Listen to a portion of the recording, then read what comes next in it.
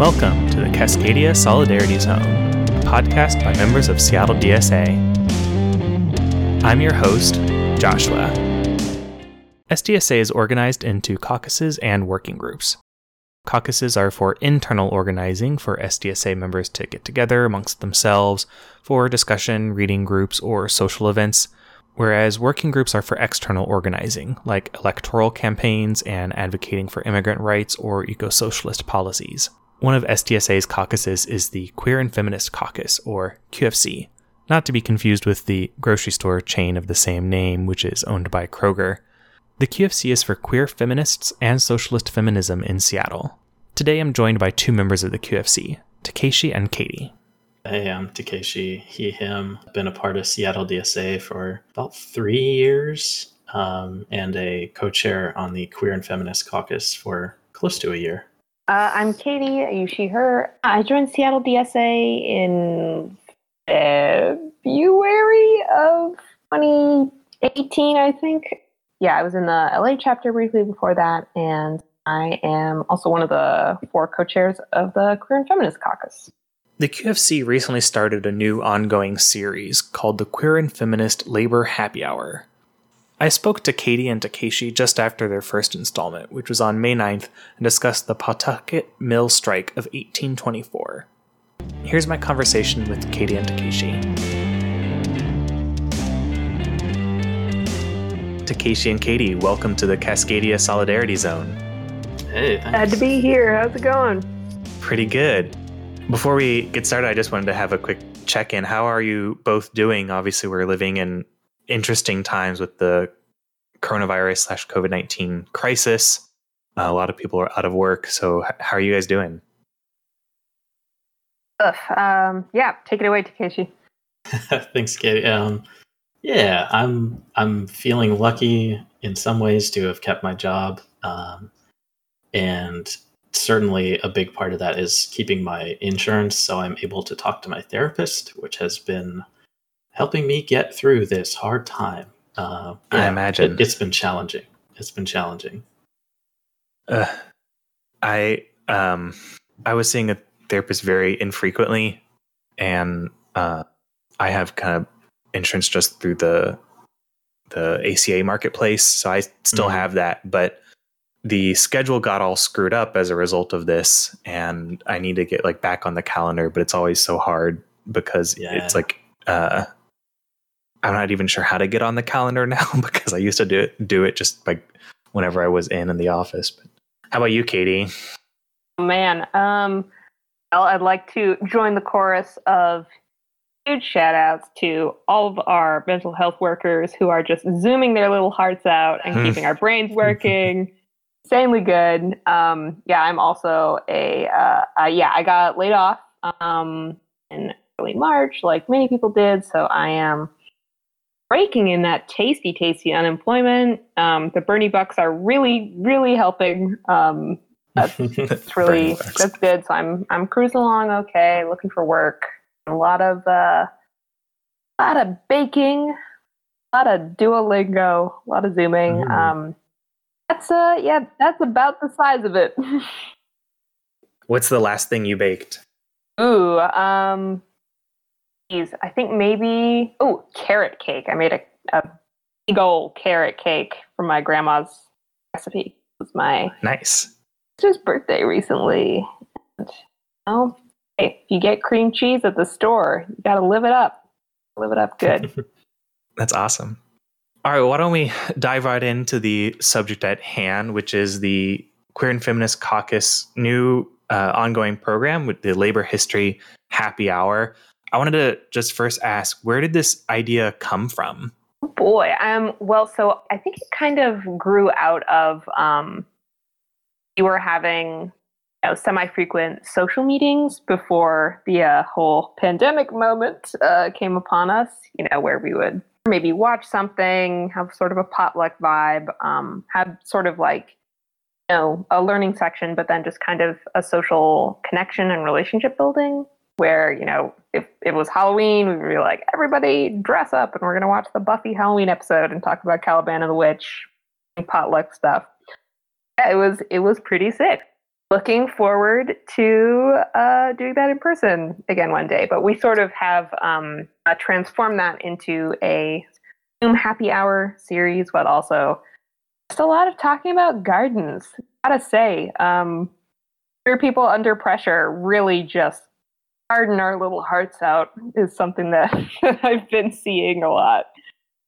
We have a big relationship-focused organizing style in our caucus, and I think this definitely grew out of that, where we used to, oh man, Takeshi, we used to go to Dacha Diner and have planning meetings, and I miss that. It was very nice. Yeah. I think we all miss meeting people in public spaces. Oh man, remember buildings. Powerful stuff. So you all just had the first, I guess, installment of this, what will be a series of kind of social events or happy hours. And you started with the Pawtucket Mill Strike, which took place in 1824. Can you tell me how you all decided to start with that particular strike? Takeshi, you want to take this one away?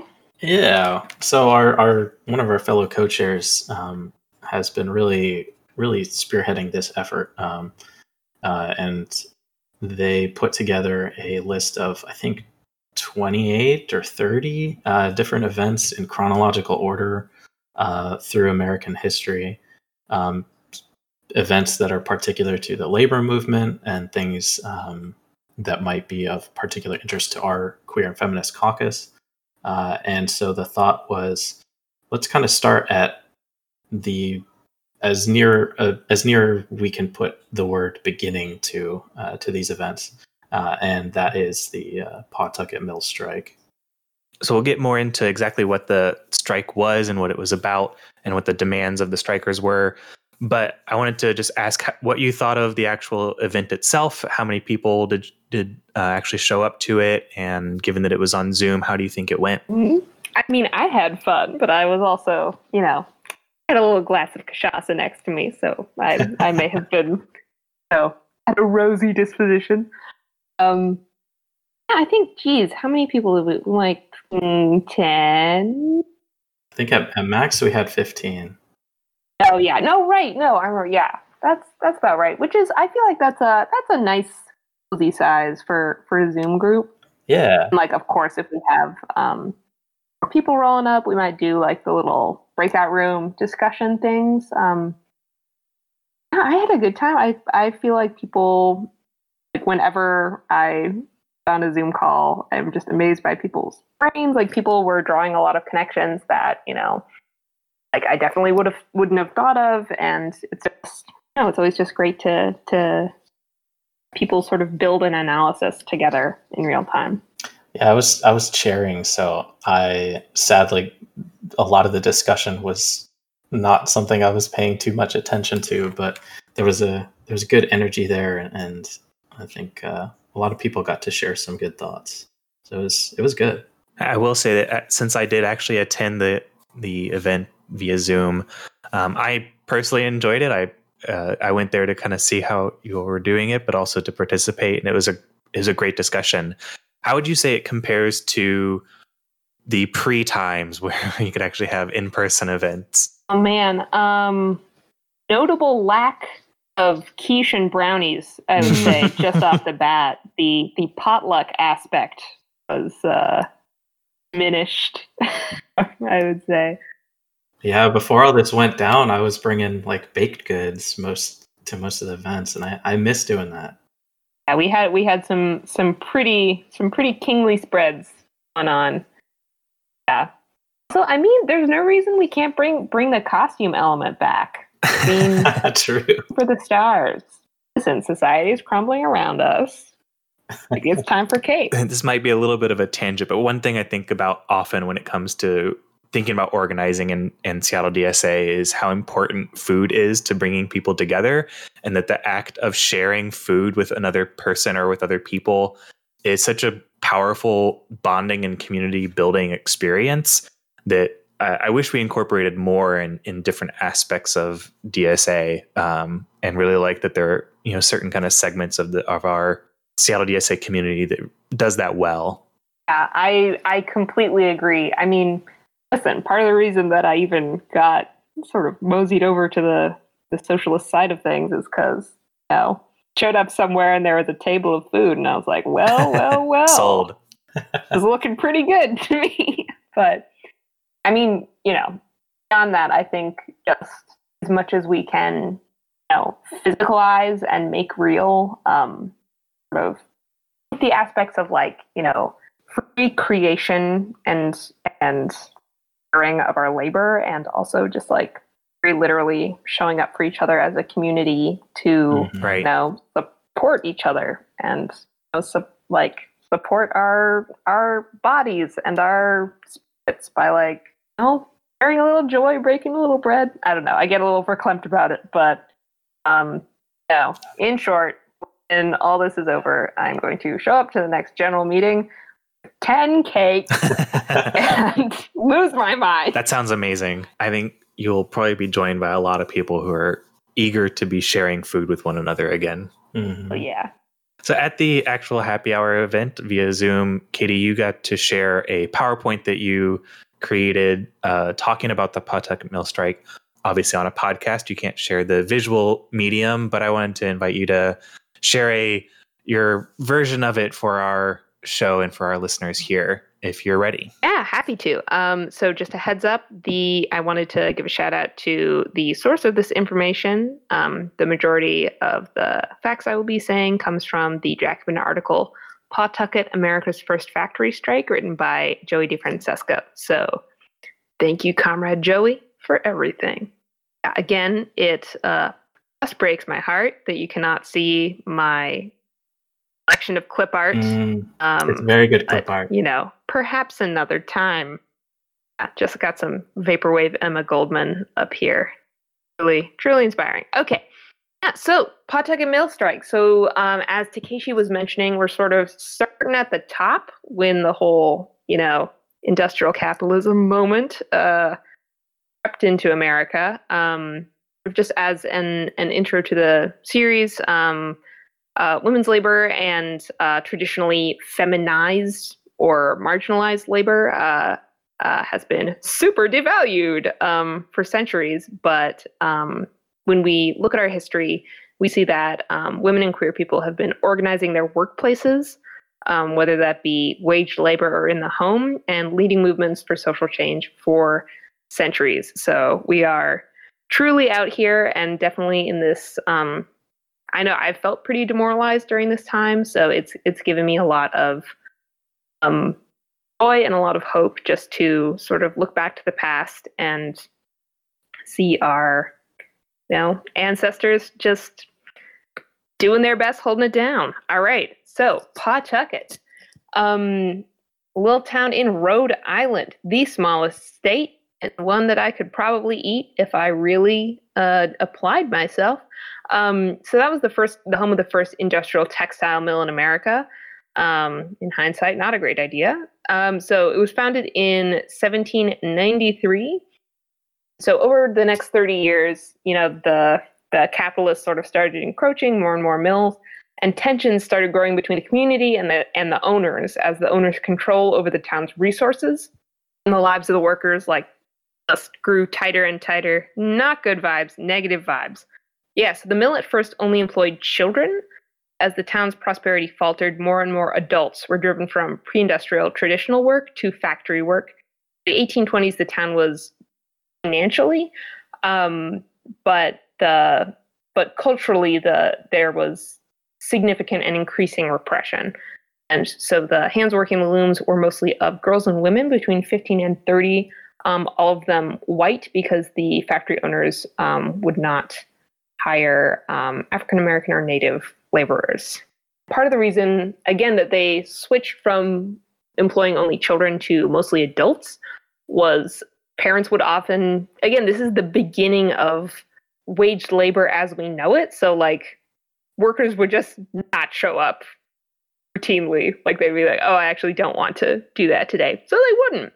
Yeah, so the mill owners just full Mr. Burns style stranglehold on the community, within the space of a generation, Really radical transformation. Like they set up a huge dam to like divert water to do water power for the mills, which took it away from artisan businesses.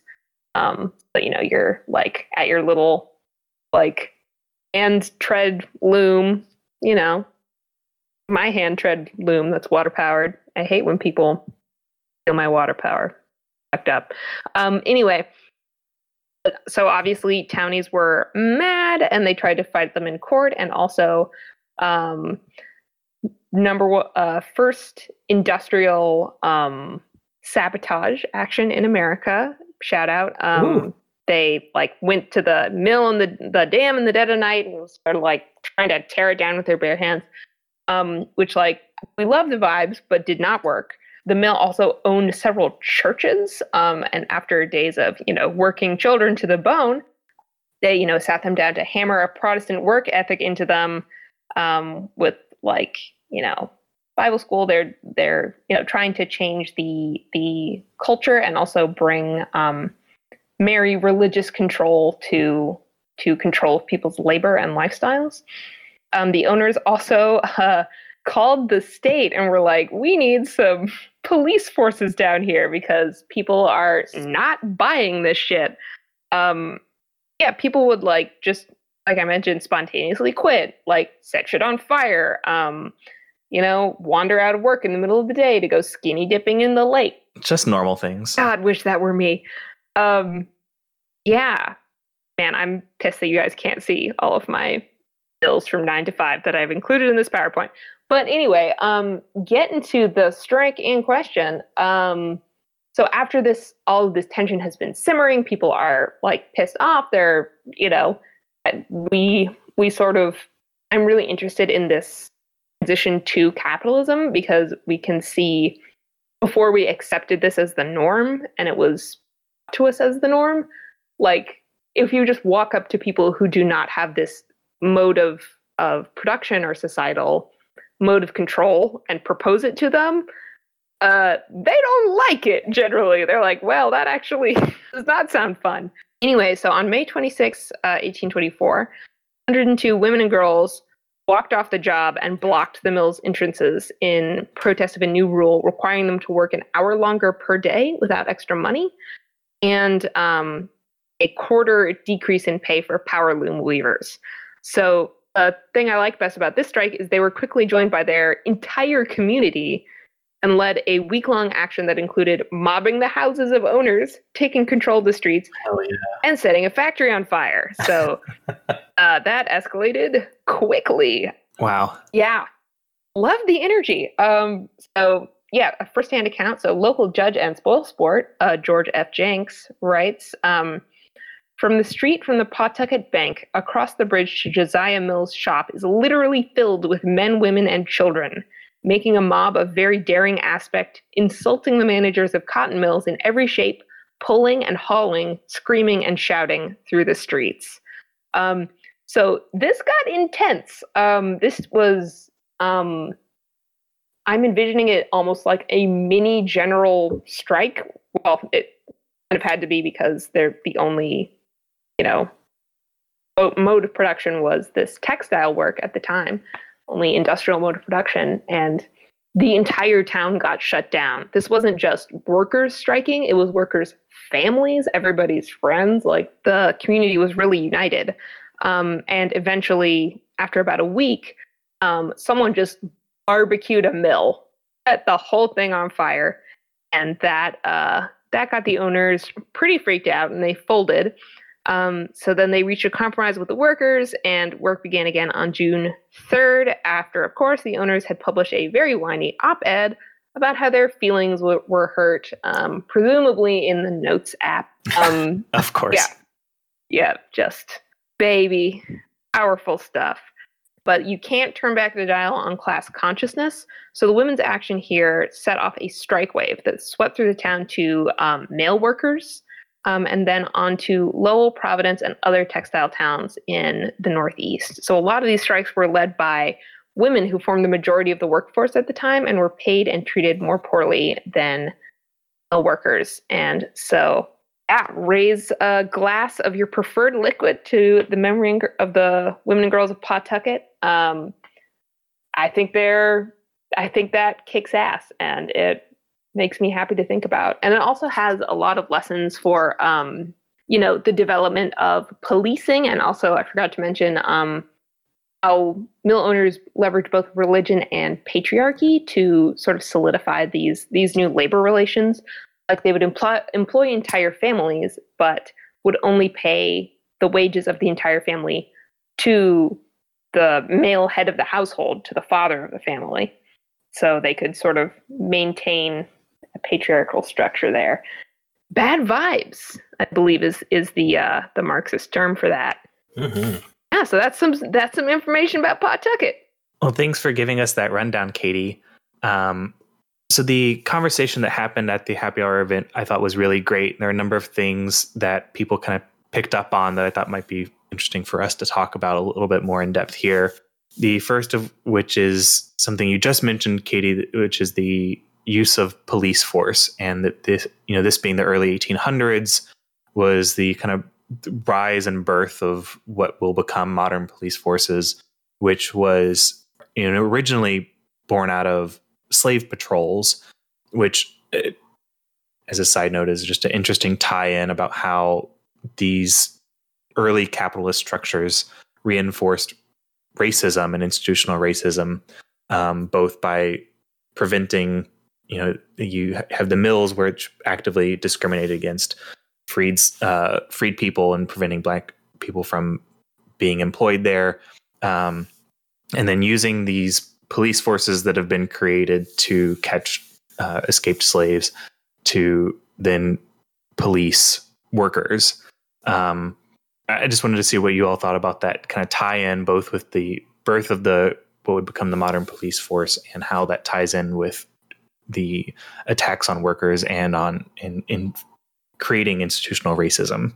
Well, it really is just a rat king of its surveillance, huh? All of the tales coming into this. Oh, nightmarish knot. There is no untangling. Oh boy. Yeah, that's a very big question. I think I'm someone who doesn't have a very solid grasp of history, I would say. But would either of y'all like to educate me on like what you were saying about the origins of the police being these slave patrols?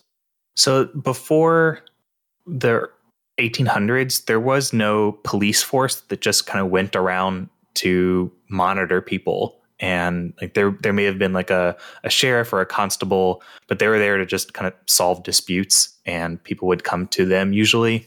And slave patrols were, you'd have the sheriff deputize a bunch of people to go and round up escaped slave people. And that was the first really instance of deputized people who have the power of the state behind them to just go around and look for people who they consider to be criminals. That didn't really exist before that. And so it was interesting to me to learn about how in this period of time, these kind of early police forces were also being used to police workers. Mm. That was something that I first learned about in reading The New Jim Crow by Michelle Alexander, which I read probably, 7 years ago now. I don't know how old that book is. Yeah, it's a really interesting period of history. I think definitely something that has come up before in conversation several times in the Korean Feminist Caucus is being able to lean back on the idea of a history where this was not always happening. This is not a natural state of human affairs. It was put in place by force. It can be undone. Studying how this state of affairs was put into place, seeing how the structures developed that undergirded it, that held it up, we can see more clearly the forms that they take today and take lessons for how they were taken or partially constructed earlier. I think it kind of what I think drew me to this particular issue is that it really demonstrates how these capitalist early industrialist systems could not have existed without the power of the state behind it and using state violence to prop up these systems. Yeah, man, shit sucks. Like, across the board. Not great. Not great.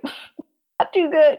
So one of the other things I thought was interesting about this as a bit of a case study is how it really gives you a picture of how capitalism and patriarchy are intricately tied together. One of the things that was mentioned in the Jacobin article is that the women who were employed at the mill, I assume most of them were probably married because it was hard not to be, but that the wages were actually not paid to the woman who was actually working there, but to her husband.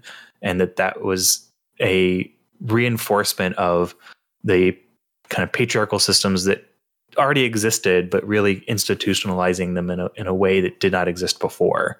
I think I definitely don't want to, the version of patriarchy that existed pre-industrial capitalism or in pre-capitalist societies in a rosy light.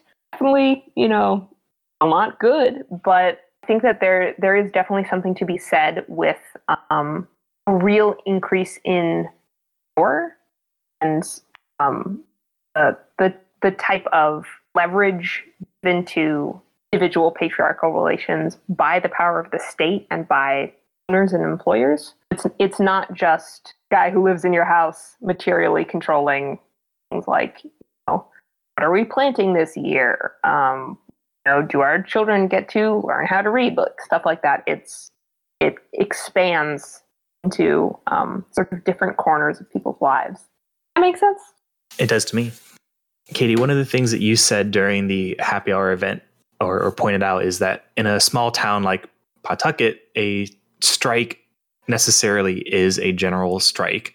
And you kind of highlighted that when you were talking earlier about how this led to kind of a wave of kind of class consciousness throughout that area. And I just thought that was interesting that back when you literally had company towns, if the workers for the company go on strike, it literally affects everything else. And I wonder how that applies to today. So, we live in Seattle, which is sometimes called a company town because Amazon controls so much of what's going on here. And how if the Amazon workers, both the tech and warehouse workers, ever built a solidarity to strike together, how that would actually affect our entire city here. Oof. Girl can dream, can't she? I don't know, Keisha, what do you think about it? I mean, I'd obviously love to see that level of solidarity. I think, so I've lived up here. I moved out here in October of 2016. So I'm very much still getting a feel for the place. And yeah, it just doesn't seem like there is, Amazon is big. Microsoft is also big. I mean, there's a lot of different tech here. And speaking as a tech worker, I think there's plenty of artificial divisions that we as tech workers can create, even among ourselves, to diminish solidarity and to try to see ourselves as above the working class or above the warehouse workers or whoever's doing actual logistics. And if that were to dissolve, I think that, boy, we might see some really positive gains here, not just in Seattle and not just in Washington, but wherever those two are aligned, which seems global. Yeah, I think it's also definitely a big obstacle. And this is that definitely talk about a lot, especially in the DSA, especially with workplace organizing, strike support, stuff like that, even tenant organizing, is the sense of alienation from each other, even from your own workers, your people in the same apartment building, people in your neighborhood, people in your city. A sense of they're not having those strong social bonds that mean that you can rely on each other. I am completely blanking on the source of this quote. I would love to be corrected if anyone knows the source of it, but something that an Amazon worker who came to talk at our last general meeting said was that, progress moves at the speed of trust, like that. Like, you can't get ahead of yourself when it comes to organizing. Like, you can't kind of move people around like chess pieces. You can walk next to people, but you have to build these relationships and you have to earn that trust. And I think that's something that, if there is to be anything good that comes out of this COVID crisis, I hope that for my fellow tech workers, we see that a lot of our tech work is fundamentally dependent on a lot of logistics and a lot of other people's effort that goes largely unseen from our side and largely unappreciated. I would hope that we come out the other side of this understanding that even though, say, we work on servers that exist in data centers in particular cities around the world, those are managed by people. Those are serviced by people. The supplies to feed the people that manage those servers are also created and managed and moved and delivered by people as well. And this whole thing is kind of, it feels trite to say, but we are kind of all in this together as workers. We depend on each other. We are all kind of bound by a billion invisible links. And I really hope that that during this we are seeing those links that tie us together. And I know for myself, I am really missing that. I am missing the ability to go outside and to see all the different people that make up my community. Yeah, I definitely feel the same way. And I just want to go to Pike Place Market at like noon on a Saturday and just kind of wiggle through a big old crowd of tourists like a salmon. Yes. That sounds gross. That sounds kind of gross to do. Hey, listen, I'm speaking my heart. Yeah. What's true of me right now. I'm not really a crowds person, but even I would join you in that. I'm a crowds person, and right now, I'm like, I want to be in like a beehive, you know? So I just have a couple more questions for you both, but before I get to that, I just wanted to ask if either of you have any kind of final thoughts on the Pawtucket Mill strike as both just an interesting case study and for any lessons that we can perhaps learn from it. I mean, something that really stands out to me is that a thing that they went on an immediate, extremely militant, destructive strike over is something that is similar or the same to that my friends have had on them in work environments. It's like basically an hour reduction in pay and a certain segment of the workers had a 25% reduction in pay. I mean, and I know some people who would feel that there wasn't anything they could really do in response to that. Another thing that in discussion was one of our comrades is in a non-DSA reading group, and she was talking about this really amazing article. We can link in the show notes or something, but it's about anxiety as the dominant mode of capitalist repression right now, where it used to be before that it was boredom, and before that it was misery. Huh. I think when we're thinking about things that keep us from taking action, I think that it's astonishing to see this kind of haze of error and precarity that it's not always existed like this, and it gives me a lot of joy to see just like our pay is being cut by 1 hour. Okay, fuck you. We're burning down the building. That's an interesting example to look at that from the Pawtucket Mill strike, because that's what motivated the workers then to strike. And to compare that to right now, which I just saw, I think yesterday, that Amazon is ending its hazard pay bonus, where it increased their workers' wages by $2 an hour. And I don't know if that's now ended or if it's ending soon, but contrasting that with the fact that Jeff Bezos's wealth has increased by another like 30-something billion dollars, despite the fact that we were in this crisis. Oh my God. The him as the owner of Amazon continues to grow his wealth, but can't afford supposedly to continue paying $2 extra per hour to the workers who are literally risking their lives to make his company work. Yeah, I think that is the world is replete with examples of owners and capitalists extracting as much as they can from everything around them. We are just at the simply the highest level of parity. Like I know he's not a trillionaire yet, but the fact that we could have a trillionaire walking around on the earth, and all of this shit is going on. It's just and I know we talk a lot about the contradictions of capitalism, but ooh-wee mama. You like these contradictions? Oh, baby. Yeah, that one got away from me. You know what I'm talking about. God. Well, I really appreciate you both coming to talk about this event, the Labor History Happy Hour, giving us a peek into the Queer and Feminist Caucus events. Have you all decided what the next Labor History Happy Hour will be about? Which event or which topic? I think, are we doing Lowell? Yeah, that was what you mentioned about those Man. Those actions spreading to other mills. I think the next one is going to be a Lowell mill. And so how often are these events going to happen, and where can people find them?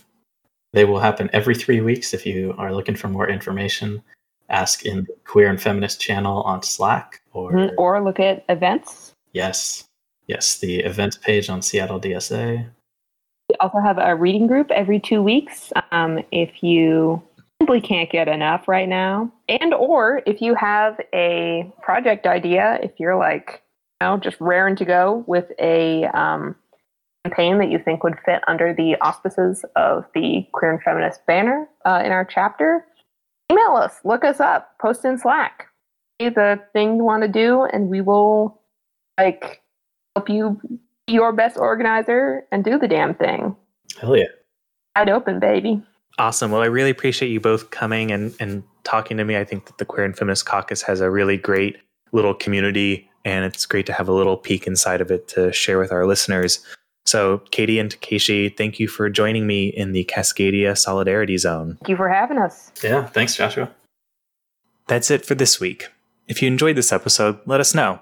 You can email us at cascadiasolidarityyzone@gmail.com and follow us on Twitter at CSZ_pod. Please subscribe to the show and leave us a rating. Cascadia Solidarity Zone is an independent media project and does not represent the official views or positions of Seattle DSA. Thank you for listening.